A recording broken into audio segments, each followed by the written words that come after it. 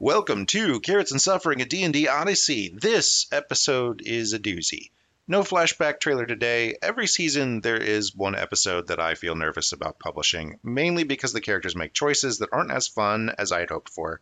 Maybe not as fun to listen to. In my dungeon mastering style, which I call collective storytelling, character and player choice steers the story, so I rarely, if ever, have a solution in mind, and the players have to make that solution and do it through their characters. This allows a really classic struggle of D&D players to take center stage. Characters want to solve problems and feel clever, and they're looking for efficient steps to do so. Players want to experience a thrilling narrative, which is inherently inefficient. In a railroading DMing style, I, the DM, choose those inefficiencies for players and try to give them a fulfilling story, but I, maybe do it with minimal input, which is what gives that style a bad name. In collective storytelling strategy, the players have to choose the inefficiency themselves to get the fulfilling narrative. Neither strategy is wrong, and my strategy also gets a bad name because unfulfilling resolutions are available, and then I stand by them. At this point in the investigation, the main suspects are Galen Gearsmith and Riot Emberheart, the two bishops who had access to the catacombs and the skills required to heist the bodies. But the interview with Galen Gearsmith went poorly, and Riot Emberheart's been busy and kind of out of the picture. The local Inquisition leader pointed his accusations at the family of Bishop Morgan Gravebinder and at radical journalist Samuel Eliard, but our heroes have mostly concluded that that was just political fantasy and maybe even a frame-up job. That leaves them with bodies to find in exactly 6 farmhouses to find them in as their only remaining lead when the investigation hits a wrinkle in the form of the secret police. Let's get into it.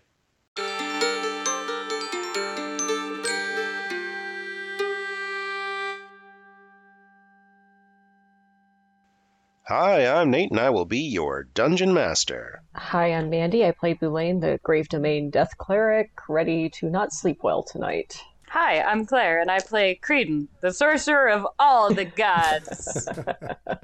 Hi, I'm Robert. I play Xeris, the barbarian who's a better lawyer than an investigator. I don't know if that's true. He's pretty good at investigating. He's got that manipulation tactic down, He's a very good bad cop. Now I understand why you took my boyfriend away. It was because you needed the intrigue to work, and he's just too good at solving mysteries. We needed him for this, Mortician family investigation. He would have had it solved like that. He'll be back. He better. Unless he dies. I didn't say that. But now if it happens, you can blame Mandy. Now the idea is on the table, and he can use it. Master Riemann? Good to see you folks. Is it? Good, yes. Expected, definitely not. Valen, are they giving you trouble? And this person moves his hands in front of him, and Raymond goes, "Oh, okay. You're investigating his case," he says. Have I heard of him in the Silent Judge circles if he came from No. the Archbishop? Okay. We have also been directed to investigate Morgrim and his children regarding the missing bodies from the crypt. On whose orders? By Bishop Sturgeon. Oh, so you're with the Inquisition or the Town Council? With the Inquisition. Okay, great. So we've been around some jurisdictional issues already. Valen, these are the Dark Arbiters. They were a group working for the provincial governor, investigating corruption in the provinces. Valen, again, his hand moves. This is Valen Shadowsong. He is a agent like myself for the Empire. He is positioned in Tuscan and the surrounding area, and this is his house. And what brings you up here, Riemann? Orders. I'm to assist Valen here uncovering the nature of this missing bodies problem and exacting punishment on behalf of the Archbishop.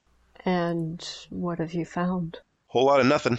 Valen takes his rain poncho hood off and pulls a sort of scarf from around his face down. And Valen is a dark elf. This is my shocked face.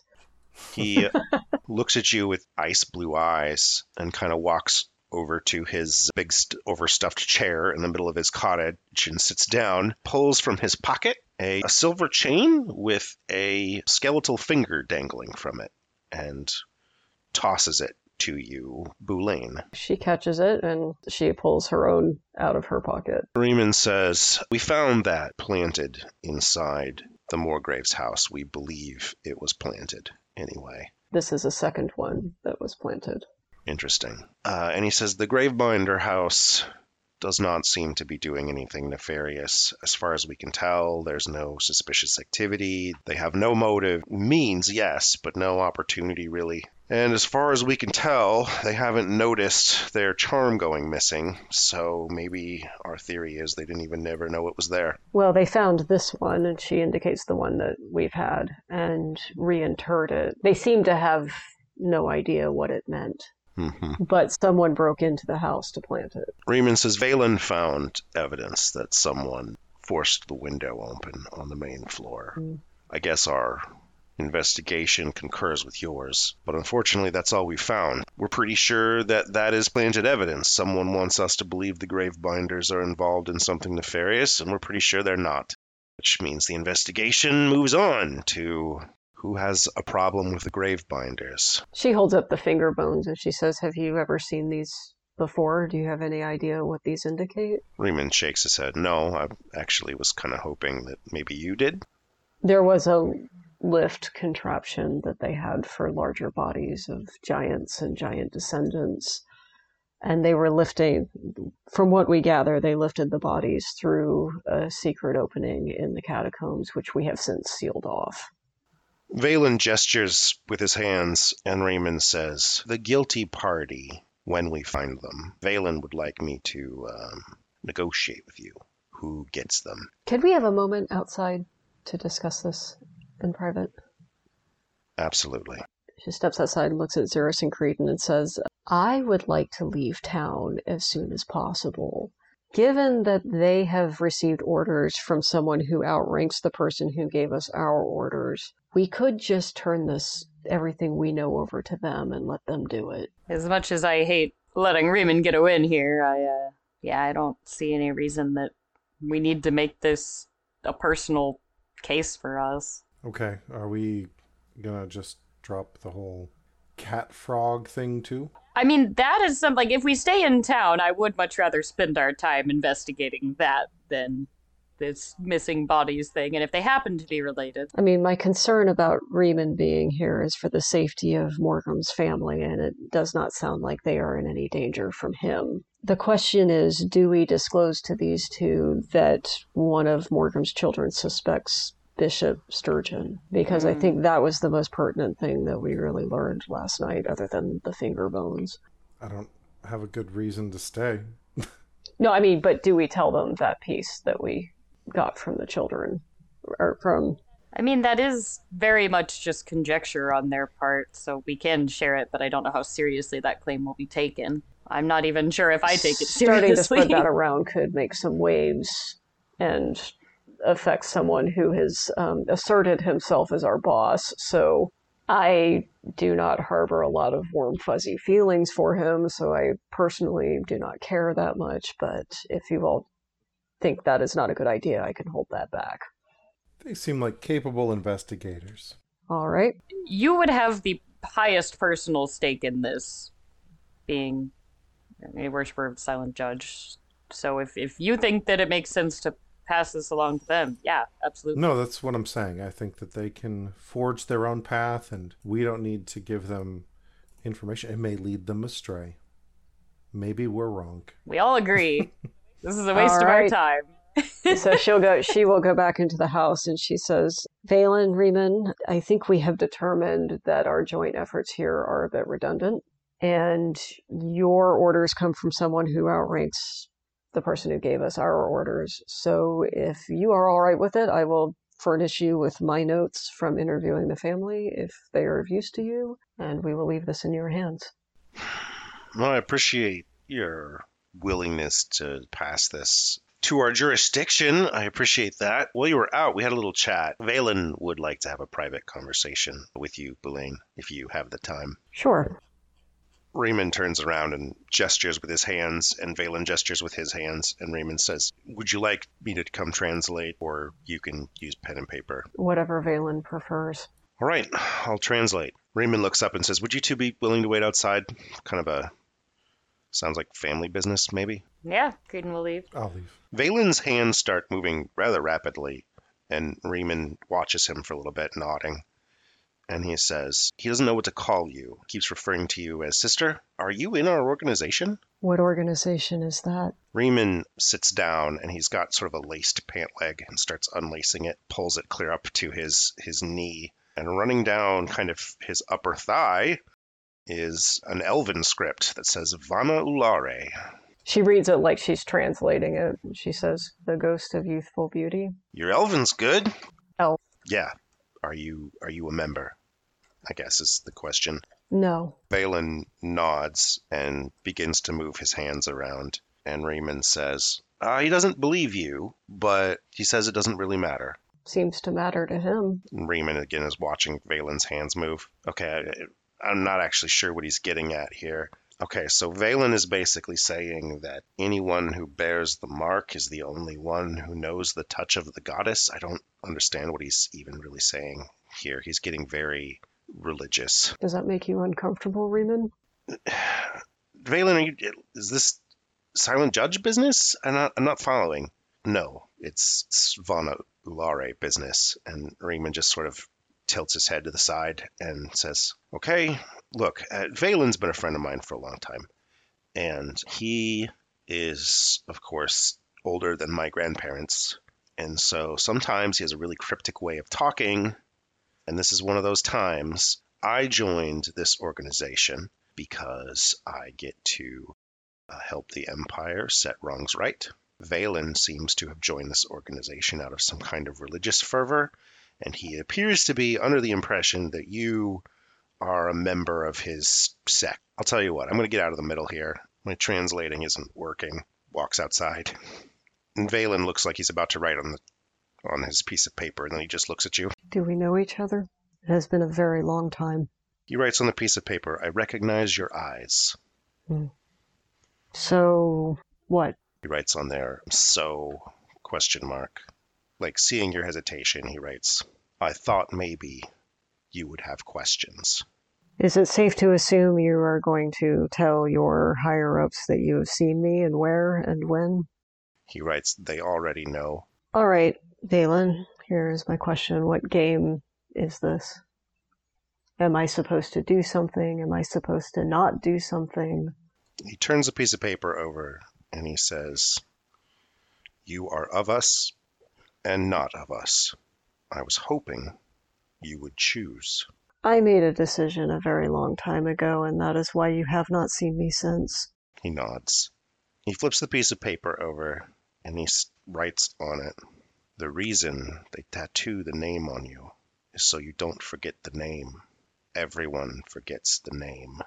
And he tears the piece of paper out and folds it in half and hands it to you. Funny that they put it on my back where it is difficult for me to read. He starts and stops several times, and then he finally says, "The magic that causes you to forget a great deal more than Vana Ulare." Okay, then what have I forgotten? He pulls out a new sheet of paper. "Seek the divine temple of the waning mind, hidden below the summer home of the translator in Mandra." Where is Mandra? Mandra is far to the southwest, basically against the ocean on a little plateau. So not on the way to Astragar. Not at all. Okay. Well, you are asking me to go pretty well out of my way, Valen, considering you could probably just write whatever you are thinking and burn it afterwards. He writes on his piece of paper, "You and I have nothing but time." Funny, your boss seemed to indicate otherwise. He tilts his head to the side, and you see a look of kind of alarm come across his face. You might want to ask her about that. He stands up, nods at you, and walks out the front door to Riemann. He waves his hands at Riemann in a number of quick gestures, and then starts walking off, and Raymond says, okay. What did he say? Well, he said, I guess literally, he said, I need to speak with the goddess. I'll be gone for a month. And then he walked away. I will copy my notes out for you, Riemann, and leave them with you. I guess I'll do this investigation myself.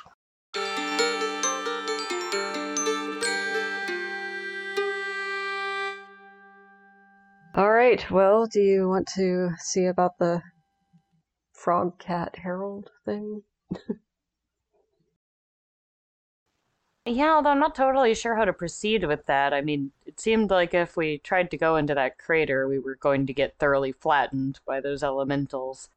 I want to know more about it, but I'm not really sure how to approach it.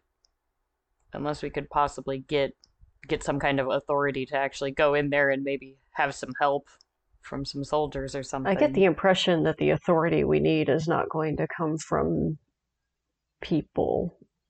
And who do we ask about divine authority? So yeah. Well, I mean, who's decided that the site is closed off? Can Harold calm the elementals down? Oh, that is a good question. I don't think that we tried that. Although I did have Harold with me whenever I tried to approach. But he was in your pocket. That's true. I was invisible. I kind of... Didn't seem like they really see, though. Seems like maybe they're more of a sensing what's around sort of situation. But it's worth a try. I will pull Harold out of my pocket. Okay. Meow. You have a baby kitten. I scritch Harold's head.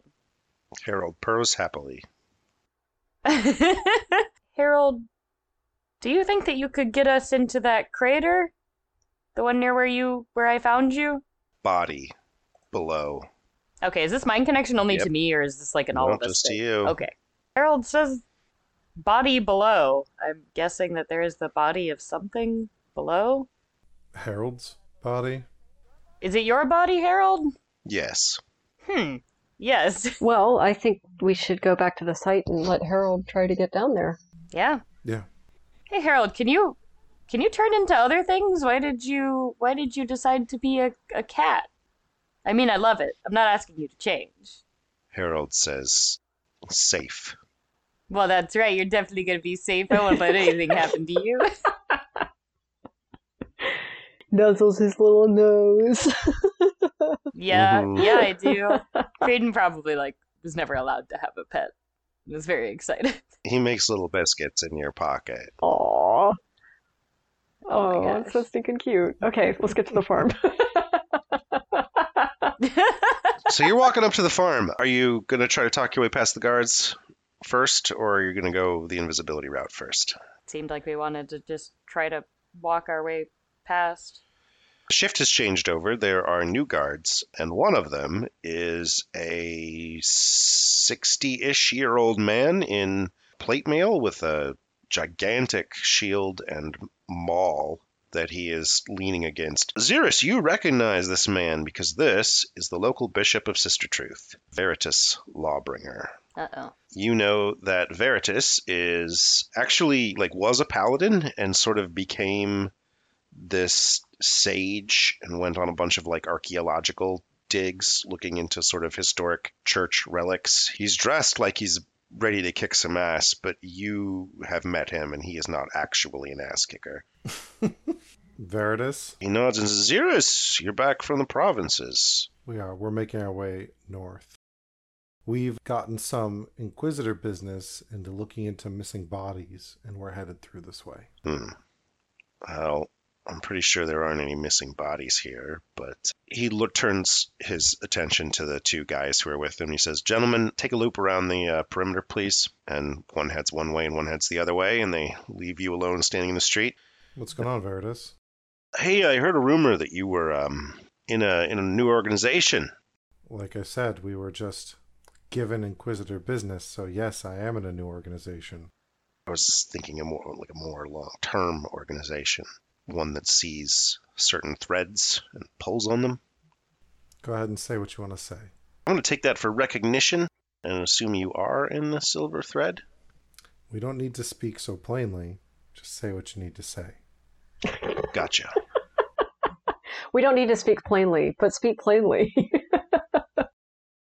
I've gotten word that bodies have gone missing in every city, except for Genos, which of course has no catacombs. We have heard that. I appreciate that you're doing local work and all, but I was under the impression that you folks were going to be heading for Astragar like yesterday. We were under that impression too before the Archbishop talked to us. Bishop, just regular bishop. Bishop. The local bishop talked to us, excuse me.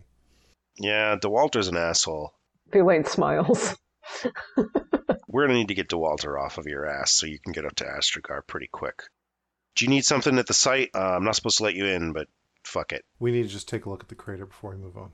Let me know if you need anything. What did DeWalter specifically ask you to do? Look for corpses that have gone missing and implicate a certain family of gravediggers on the way. Who have done nothing wrong as far as we can tell. Interesting.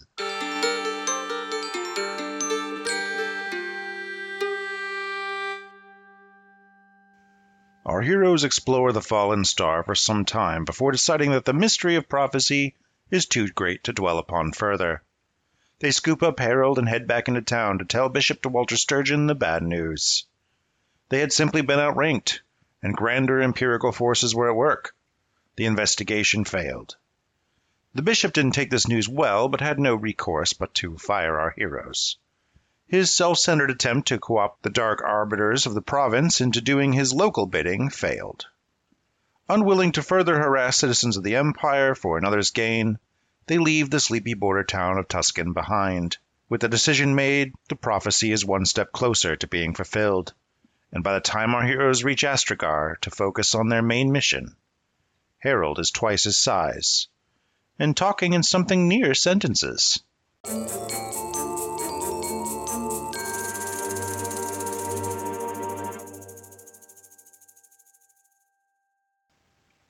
A day after our heroes leave town, Riemann slips under the cover of darkness into his third farmhouse for the night, creeping noiselessly through the back door into the empty building. Nobody lives here. A collection of grave dirt catches his eye, pulled in drag marks across the kitchen floor to a trap door. He slips up and cracks the trap door open and peers into the darkness. He is never seen again. The next day, the caretaker approaches the empty house to trim the shrubs and notices the front door is ajar. He enters expecting to see the bishop of the Luminous One inspecting her parents' old house, but instead, dirt has been tracked through the kitchen to the cellar door where a dark pool of reddish liquid has been spilled. Frustrated that local children have broken into the house and have perhaps been drinking in the cellar, he immediately throws the cellar door open, lights a lantern, and descends in a huff. He is never seen again. 3 days later, the caretaker has not shown up for his pay, and Bishop Celine Whispermoon meanders to her tiny cottage on her parents' property where the caretaker stays. He's not at home, which is odd, and so she begins to look around. The back door isn't locked, and there's dirt across the floor, ending in some dark stain near the cellar door. She shouts the caretaker's name, and hearing nothing, calls a small light into existence. With the cellar door open, her light descends ahead of her, a casual thought that saves her life. As the light reaches the floor, 11 pairs of eyes flash in a room of chaotic shadows, moving against the light, coming for her. With a whisper, she is gone, before the shadowy claws and the smell of death can reach her. By nightfall, outside Bishop Whispermoon's family home is a small militia. A dozen paladins are flanked by DeWalter Sturgeon, Veritas Lawbringer, Riot Emberheart, Galen Gearsmith, Celine Whispermoon, and Morgrim Gravebinder. In the flurry of combat that follows, the forces of justice prevail against the walking dead. 2 paladins are killed, but the might of the bishops prevails against 11 ghouls and 12 shadows. A single ghoul body remains shattered in the cellar, its skull transformed into jade, and broken many days ago. For now, the fight is over in Tuscan.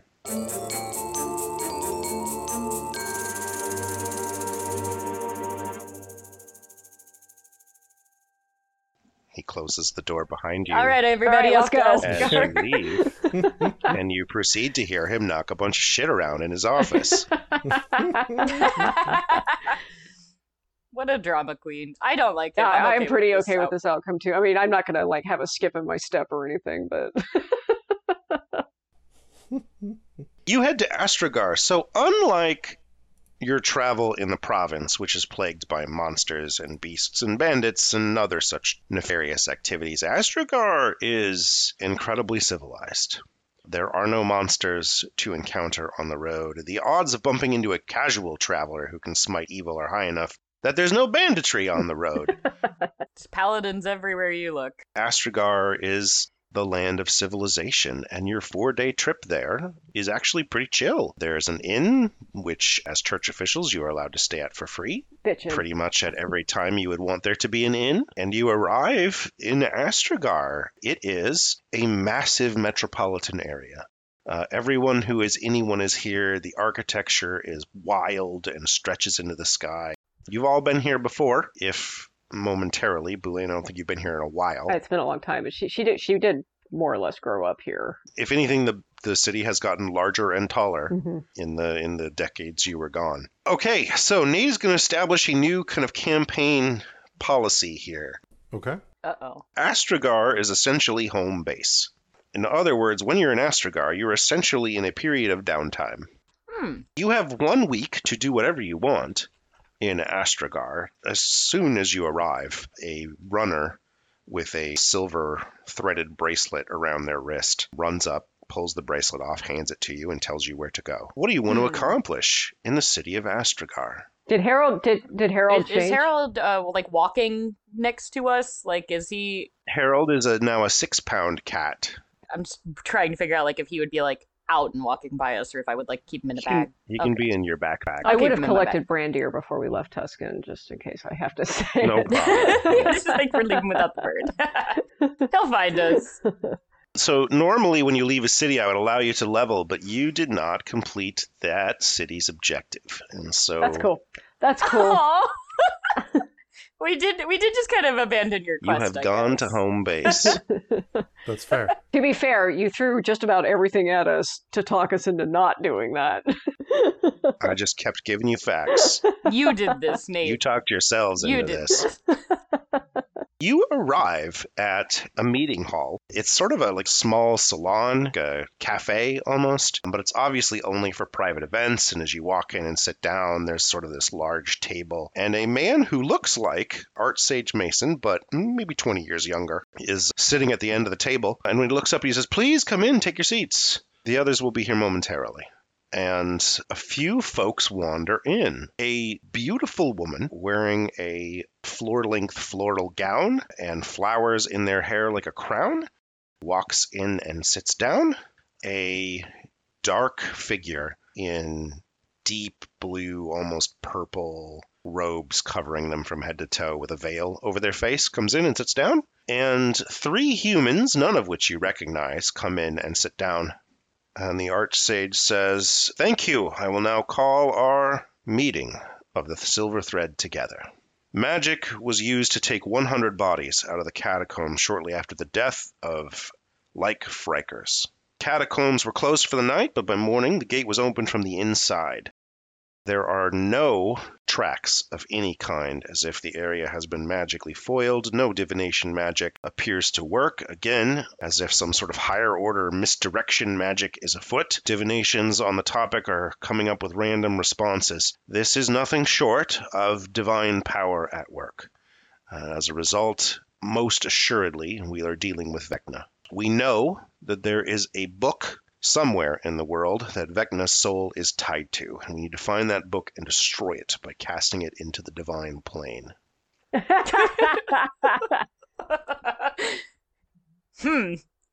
Wasn't that the one Zurus took? It is the one Xeris It is. took. Okay. It is then immediately went missing Uh, after you Mhm. killed the vessel that Vecna was in. We need to find Vecna's vessel and destroy it thereafter. We have to do it in this order. Book, then vessel, otherwise the book just disappears and goes and finds a new host. This fight is going to take us on several fronts. So, item 1, every city in the Empire has a single representative of the Silver Thread there for local information. I have heard that every single city is now missing bodies, except for Genos, which does not have a catacombs. This tells us there's a conspiracy. There is no way that Vecna has a church any longer capable of this. These are embedded modern church members who are helping this along. There's no other possible explanation. 2, there is an ancient rift to the divine realm. It is currently closed. I can open it, and we can cast the book in it once we find it. That rift is located deep in the mines underneath Meloria. That is our best chance for destroying the thing once we find it. We have another problem. There is a temple hidden under Mandra, under the estate of the translator. It holds an artifact that prevents Vecna's power from growing. It keeps them weak. Because it is a well-kept secret, assuredly, the vestigial god likely knows about its location. I have put agents surrounding the temple, and they're watching it. Currently, there's no sign of movement, but that is a major possible security problem. And that's the same temple that Valen just told Boulain to go find. Told you to go to? Yeah. Okay. And lastly, the gods are not providing adequate assistance. At least not on the mortal side. They're not able to respond with any additional information. But we haven't asked the fairy gods. So if we wanted to send a delegation north to Trebe, there is a fairy gate in the Arctic, basically in the far north of the country, that leads across into the Fey realm where there are temples to the 2 Fey gods. We could try to go learn something from them. All right, so I am not a fan of the idea of going to ask the Fey gods for help personally. which one of these do we think is the most well-to-do area? Well, all activity seems to have stopped around Astragar, which means I think they did something here to get our attention. But it seems like all the activity is moving out to the cities. Yeah, which one of these cities is going to have the most money in it? Wow. Subtle. Odd I question. tried to be subtle. I mean, Tuscan is directly on the trade route between here and Turtle Bay, so they're going to have a fair amount of wealth. Mandra is mostly where craftsmen go to retire. They might have a fair amount of wealth. We should go to Mandra. You know, I'm thinking the same thing. I've never been there. I'd love to go. Although I did just get home. Do we have to leave immediately? I at least want to see my mom. I mean, you should probably hang out for a week and figure out what you want to do next. Make plans, get equipment, that sort of thing. Great, we'll prep to go to Mandra.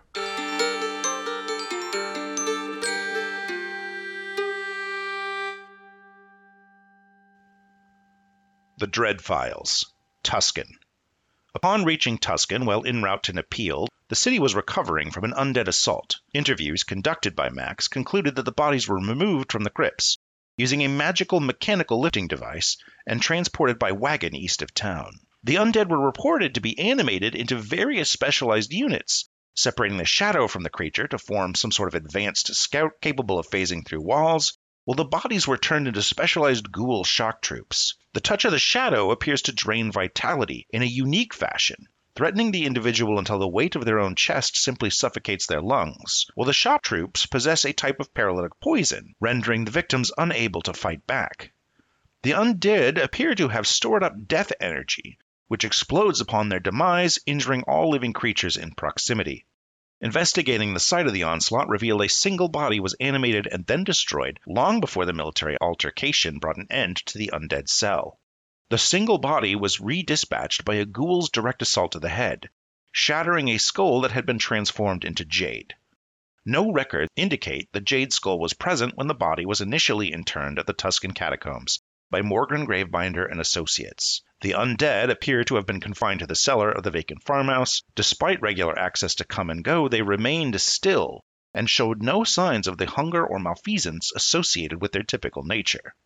From this we draw several conclusions. First, the undead were created and animated by an intelligent force, as no natural phenomenon could create specialized units. Secondly, that intelligent force exercises some form of command over the undead, well beyond typical limitations of time and targets associated with traditional necromancy spells, as evidenced by the undead acting defensively and against their nature. Thirdly, the specialized units are best described as a strike force, optimized for close-quarter combat against a small number of heavily armored units or objectives protected by physical means. Fourthly, despite being detected, the undead did not change tactics, implying that the controlling force was unaware of local developments or unable to respond over a distance to change the orders to its unit. I conclude, then, that forces require some form of local leadership to be effective, and there was no sign of a leader at this particular location or battle, meaning there is a malevolent force still at large in Tuscan. The Jade Skull ties the event directly to Palmville, where the Dark Arbiters destroyed a host body and exercised some type of spirit. It was not clear at the time if the intelligence or power was that of the host body or the invading spirit, only that the force moved between hosts in a process that transformed their skull to jade. It is clear that same force was at work here, as evidenced by the jade, but the wild change in tactics implies that in the Tuscan incident, this spirit is heavily military trained. I conclude that the invading spirit provided the power and perhaps hostile motivation, but the host was responsible for the intelligence with which the creature acts. Why this particular military strategy? The use of cells protects the leader, but the paralytic poison's wall phasing and weakening abilities imply a focused strike team designed to take out or gain access to a single target, but smaller than a city. Given the behavior in Palmville, we might assume the leader intended to animate the catacombs to create an army. But it is also clear that they already had access to the catacombs without detection, meaning they chose to wait. Why? Perhaps the clue resides in the pooling of negative energy in each individual corpse. Does this empower them as shock troops for wider damage? Does it give them an edge against the city's divine spellcasters? Does it offer them some protection against the daylight? Or are they storing it with the intent of taking it someplace? It is clear their plans were interrupted before whatever objective was ready to be achieved, but the leader is still at large, and so Tuscan is very much in danger. Word has recently circulated that bodies have been reported missing in other towns, including Napeel. We cannot afford to stay to defend Tuscan or to search for this local leader, while our home is also under similar threat. We can only hope this report reaches the Dark Arbiters before they venture to another city, or they will be unprepared for the horrors that await them. I'm sending a copy to Astragar, care of the Bishop of Sister Truth, in hopes of finding Xeris in time. The report never arrived.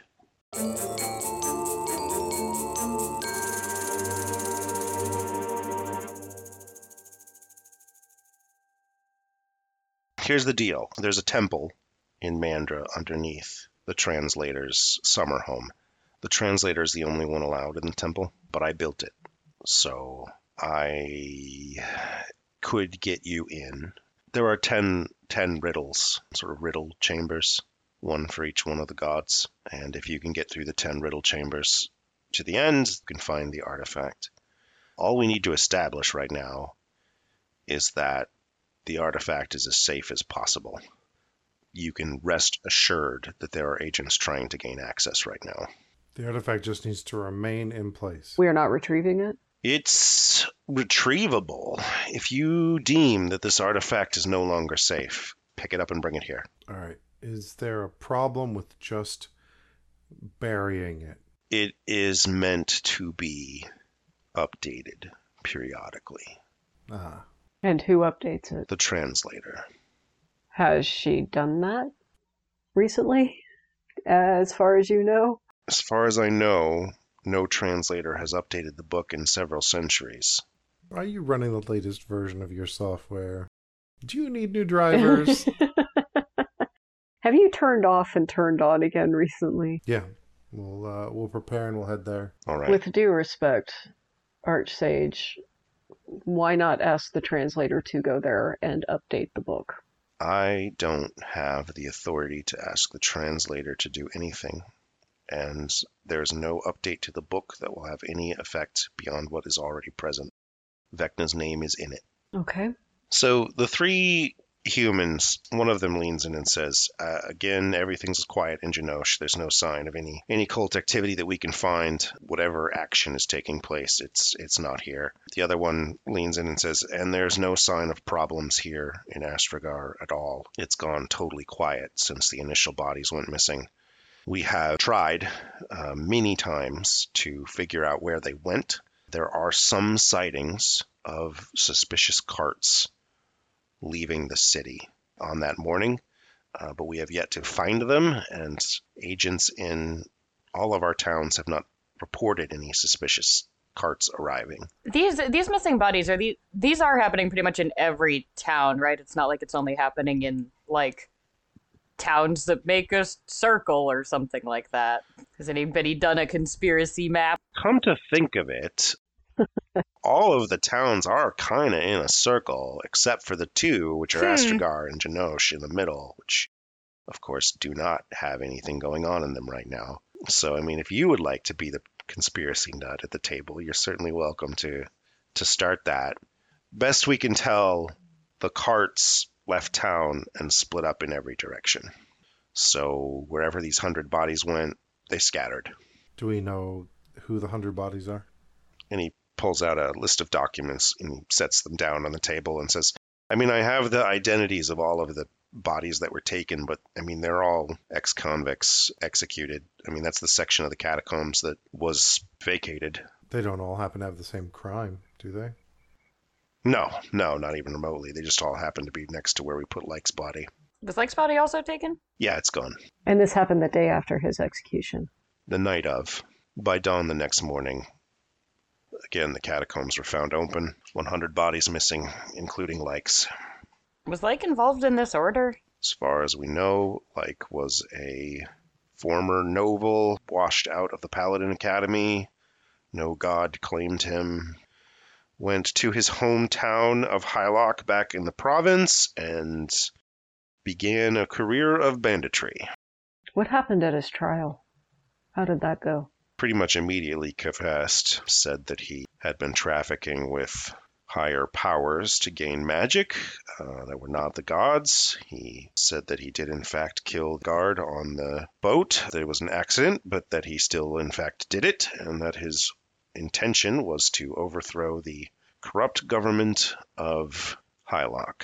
But once he admitted to a murder and trafficking with powers that were not the 10 gods, he pretty much signed his death warrant right there and then there. Did anything strange happen at his execution? No. Who presided over his rites? A scribe pretty far down in the echelons of the Silent Judge's temple. We've investigated them thoroughly. As far as I can tell, they performed the rites normally and didn't skip any steps, but also didn't detect anything odd.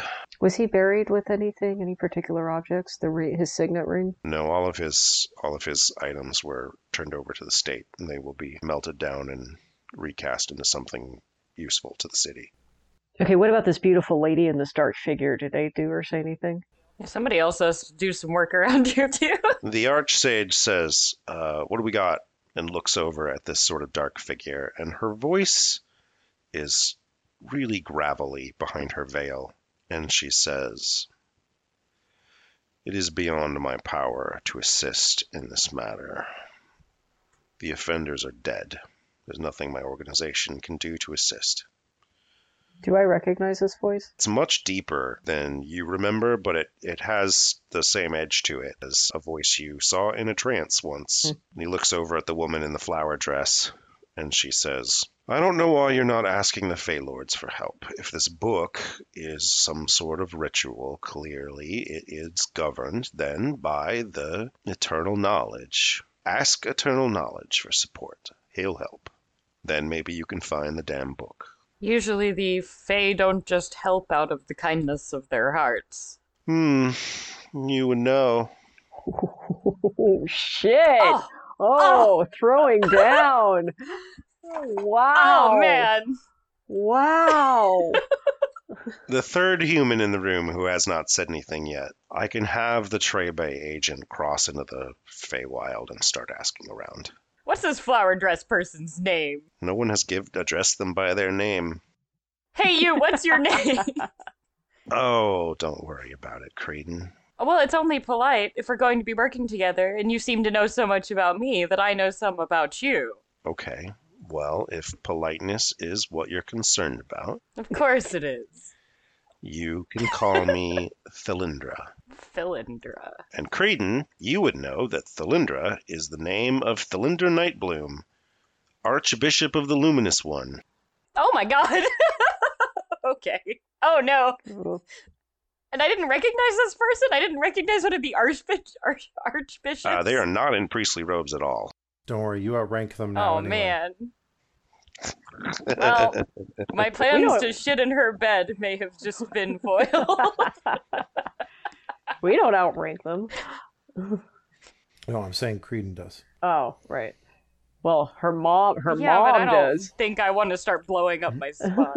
No, with her powers is what I mean. Her mom's even, but Creedon does get to talk directly to God. That's true. That's true. I don't want to share that information with anybody No, here. we're not going to.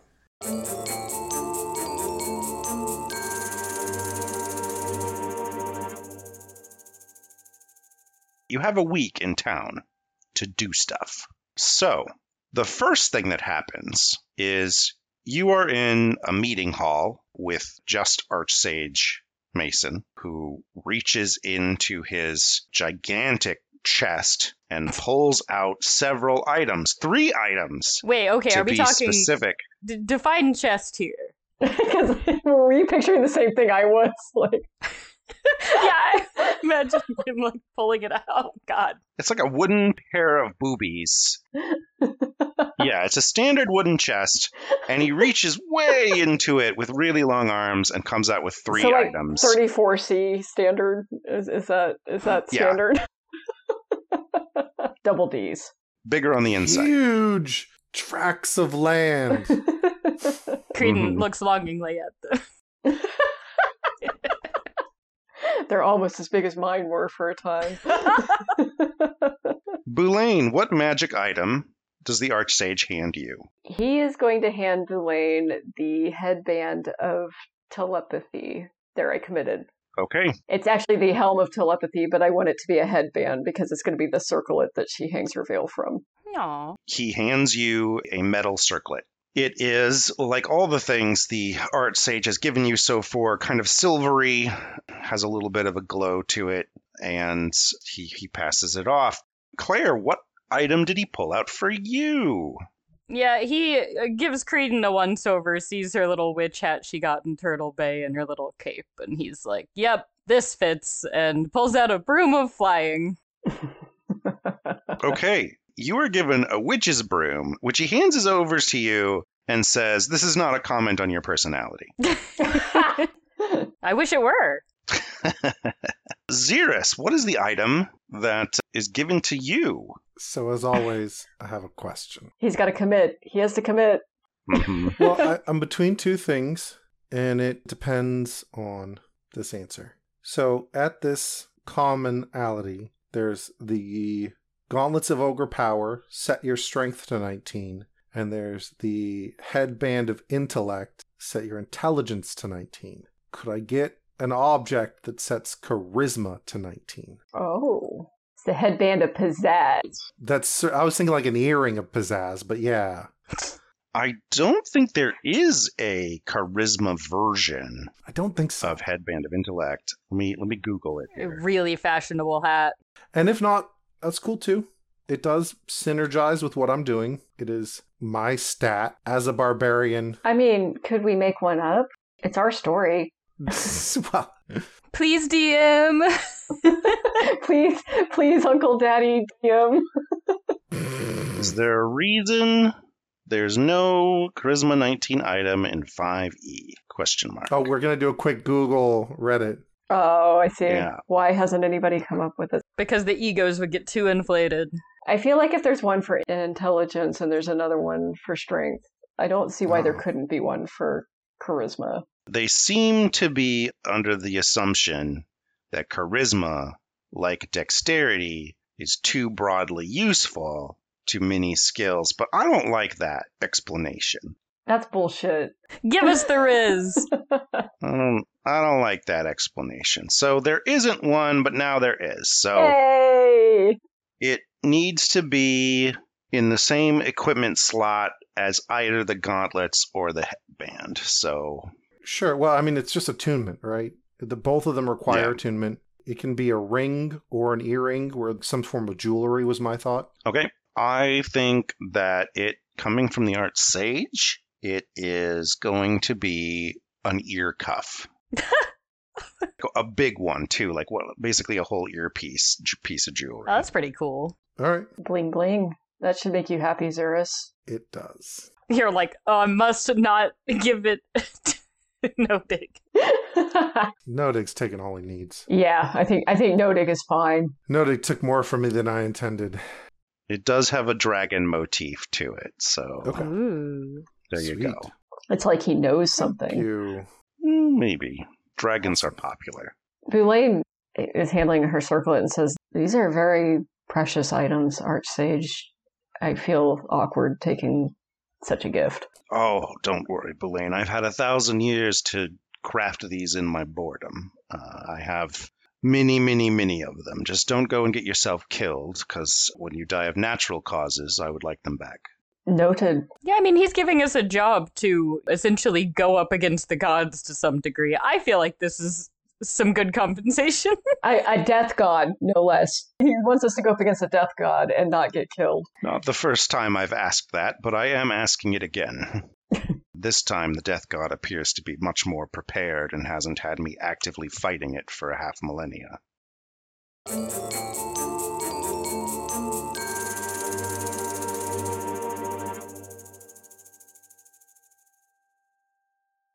Let's start with Creedon. Oh, no. Creedon, you have a week in town. Give me one or two things that you would like to have happen in that week. I think that Creedon wants to do two things. First off, she does want to visit her family. She wants to visit her moms and I think that she wants to spend a lot of her week looking at basically trying to build her puzzle solving skills, because she knows that we're going somewhere where we're going to have to solve 10 riddles. And so I don't know, she's going to go to the library, try to read some books on puzzle construction and understanding them, and I don't know, maybe read some riddle books. Maybe one will come up again. So let's do a quick scene with Creedon. You come home for dinner. Your archbishop mother has left work early in order to be home for dinner. Your other mother is also there. I think we are going to finally have to name them something other than Archbishop Brightwind and other mother. What do you want to go with? Oh gosh, I thought that I came up with names for them at one point, and now I don't remember. I think we went to look for them and couldn't find them last time this came up, but at least the one who arrived had a title, and we were just able to call them Archbishop for the episode. Yes, that sounds right. Hang on, I'm real quick checking my old character sheet just because I know I named my brother. I know what his name is. Yeah, okay, I didn't give him a name. Let me see if I have Creedon's first character sheet here. Let me see if I've got anything. We have Brother Caleb. Yes. Let's see. Let's go with oh my god, I'm so bad at I've just gotta find a name generator. I can't ever come up with names on the spot. It's my biggest weakness as a DM. Here, let me see what ChatGPT can come up with here. Oh yeah. Give me some good fantasy mom names. Get the AI on it. My biggest weakness is names. It's names and the question, what do you want for Christmas? I hate that question. If somebody asks me that, I have a running list of shit that I need, and it just clears out of my head the moment somebody asks. Put it into a Google Doc. I have a Google Doc that I send people when they ask me what I want for Christmas. Okay, Serafina. Ooh, Serafina's good. And Isabella. I love those. Wait, didn't we already have an Isabella in the game? Well, we had a Bella. Okay, but not an Isabella. You could go with French, Isabeau. Mm-hmm. And you can, of course, call them both Mom, but I need something for other people to call them. Mom 1 and Mom 2. But which one is which? Okay, the bishop is going to be... Oh, what was the first name? Serafina. That's so regal. And... Bishop. The other one was Isabella. Serafina and Isabella Brightwind. Yes, this is good. And is Isabella also a cleric, but not a bishop, or just like a person? I kind of imagine her being pretty much a normal person, but like probably somebody that's like always been a little bit involved in the church. Gotcha. So cannot cast spells. We'll go with that. Yeah. Okay. So Caleb has also taken the day off to come have a family dinner together. He seems a little surly about it, but is putting on a good show. And when you arrive, your mother Isabella and your brother Caleb are fixing the last of the food, and Archbishop Brightwind is sitting at the table, having just finished setting it, and invites you to sit down. Yes, she will. Although Creighton is I feel like she's a little bit stiff. She clearly doesn't feel fully comfortable. It has been a long time since she's been back home, and she's been through a lot, and I think changed a lot. So it's definitely a little awkward. The house is almost exactly as you left it. Your mother, who's sitting at the sort of the head of the table, says, Creighton, it's so good to have you back in town, and I heard from a little bird that perhaps you have learned the error of your ways, and you have been chosen. Oh, yes, I never thought that it would, I always thought that it would come from Divine Mercy, but yeah, the Radiant One has bestowed me with gifts. It was not what I was expecting. That's amazing. Caleb thought maybe the Radiant One would choose you at some future point, and, he really wanted that to be true for you. Creighton looks at Caleb and is like, oh yeah, what made you think that? And Caleb says, well, you're from a prominent family, and you never really quite fit in the Divine Mercy Church, so, I guess the next best fit was always the Radiant One. Yeah, me and my sunny disposition, it really, makes a lot of sense, Caleb. Your mother, Isabella, comes in and sets down a big salad and sits down and says, sunny disposition or not, people have always listened to you, sweetheart. She shrugs. She can't totally deny that. I see you haven't met my current friends. Creighton's persuasive, though. So the Archbishop pulls from under her plate a letter and says, this arrived for you, dear. Someone must know you're in town, and slides across a letter from Turtle Bay. Ooh. Is it from Dread? It is from Dread. What does it say? As you crack the letter open... Actually, no, she's not going to open in front of her family. Absolutely not. Oh, okay. Isabel says, who's it from, dear? It's not from the church, is it? Oh, no, it's not. Actually, well, Mother, Divine Mercy might have actually smiled on me a little bit. I've been seeing someone. He's out in Turtle Bay right now, working on some things of his own, but, well, a group that was a rival adventuring group we ran into, I connected with this person, and things have been going really well. I didn't know that would happen for me either. You see a variety of emotions flash across your family's face. Of course, in a church dedicated to emotions, it is not uncommon for you to see all of them. And you do rapidly see all of them flash over their faces. Your brother is the first person to break the silence who says, so he's a nice guy? Yes, absolutely. And he's brilliant, an amazing investigator. Okay, neat. Is he affiliated with the church? Not particularly. I mean, he was just part of an adventuring band. Okay. He grew up in a pretty rural place. Oh, and Mom Isabella says, yeah, actually, I grew up in a pretty rural place and didn't have big church affiliations before I met your mother. So, you're following in my footsteps, maybe. I think that she smiles at that. She likes hearing that from her mom. The Archbishop smiles and says, well, it is common practice for people before things get too serious to come in for, just a conversation session, work on your communication skills, that sort of thing. And it's a little odd for me to do it, but I'm sure I can find you someone who's not your mother to have that conversation. When would you like to have that? Oh, I'm not completely sure. I guess honestly, I don't even know what his future plans are. I'm not completely sure how serious we even are. Oh. We haven't really talked about the future very much yet. Well, that would be a wonderful topic for your first meeting over at the church. And I'll just go ahead and schedule that when next he's in town. You let me know as soon as he's coming, and I'll make arrangements. And he can stay here, too. We have an extra bedroom. Yes, of course. I will bring him by as soon as he's in town. And your mother, Isabella, says, and he can stay in your room. And Caleb turns bright red. Creighton also turns bright red. Salad is served, and your mother says, where are you headed to next? Oh, I'm actually going to be heading up pretty soon for a, we're going to, maybe I shouldn't Well, we have some business in Mandra, and I just need to do a little bit of research on some things that I expect to encounter there. There's just I've got another quest, but I think it's maybe a little bit need to know. I don't think I should talk about it too much.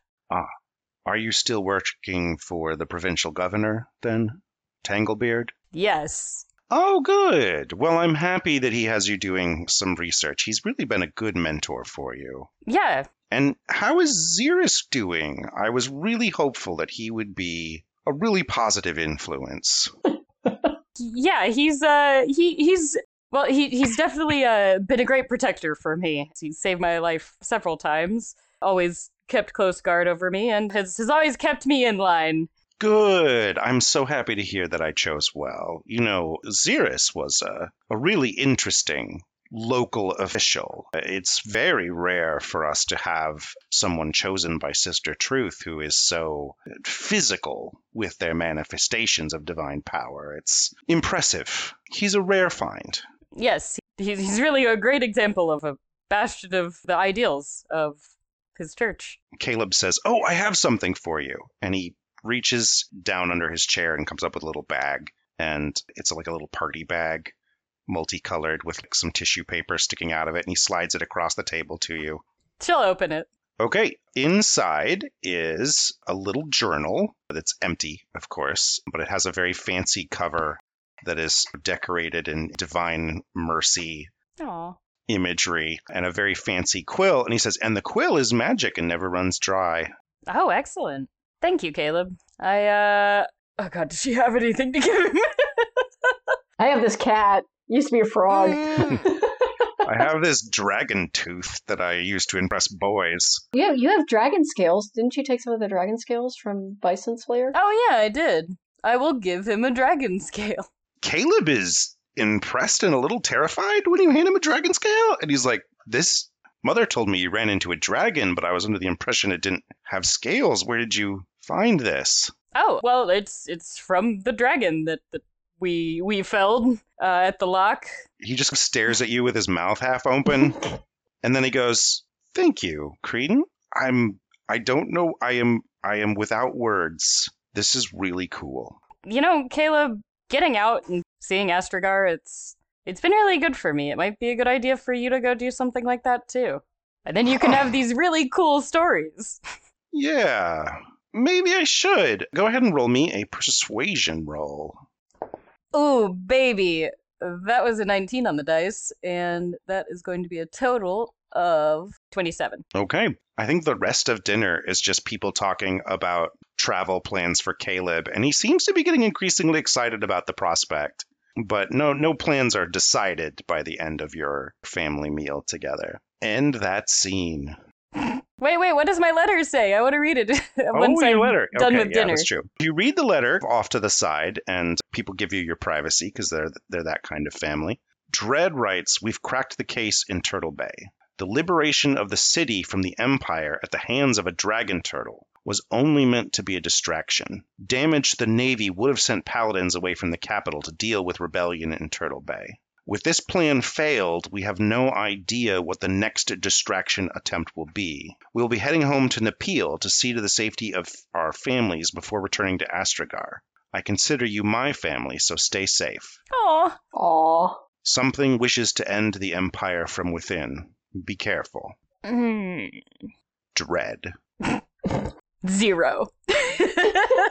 And a 0. Yes. The number. Creighton will definitely write something back in a little bit. I'll think over it while other scenes are happening. But that sounds bad. Well, dire warnings indeed.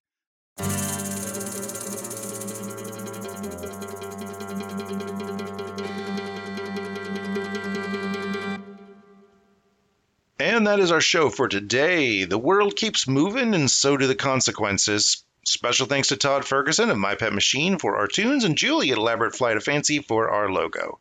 You can find them both on Facebook. Don't forget to leave us a rating and review. Tune in next time to learn some more about our characters in the great capital city of Astragar. See you next time on Carrots and Suffering, a D&D Odyssey.